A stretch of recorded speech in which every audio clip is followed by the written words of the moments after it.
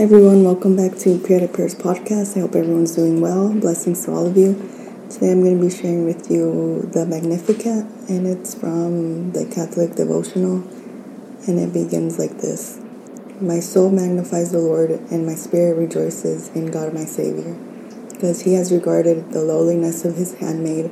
For behold, henceforth all generations shall call me blessed, because he who is mighty has done great things for me, and holy is his name.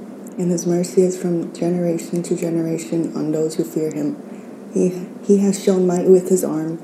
He has scattered the proud in the conceit of their heart. He has put down the mighty from their thrones and has exalted the lowly. He has filled the hungry with good things, and the rich he has sent away empty.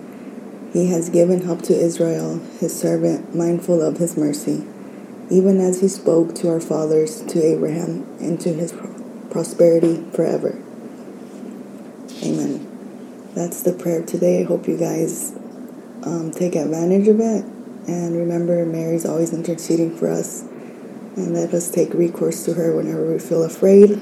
She will bring us to Jesus, and Jesus will bring us to the Father. May everyone be filled with the Holy Spirit. Until the next one. Thank you.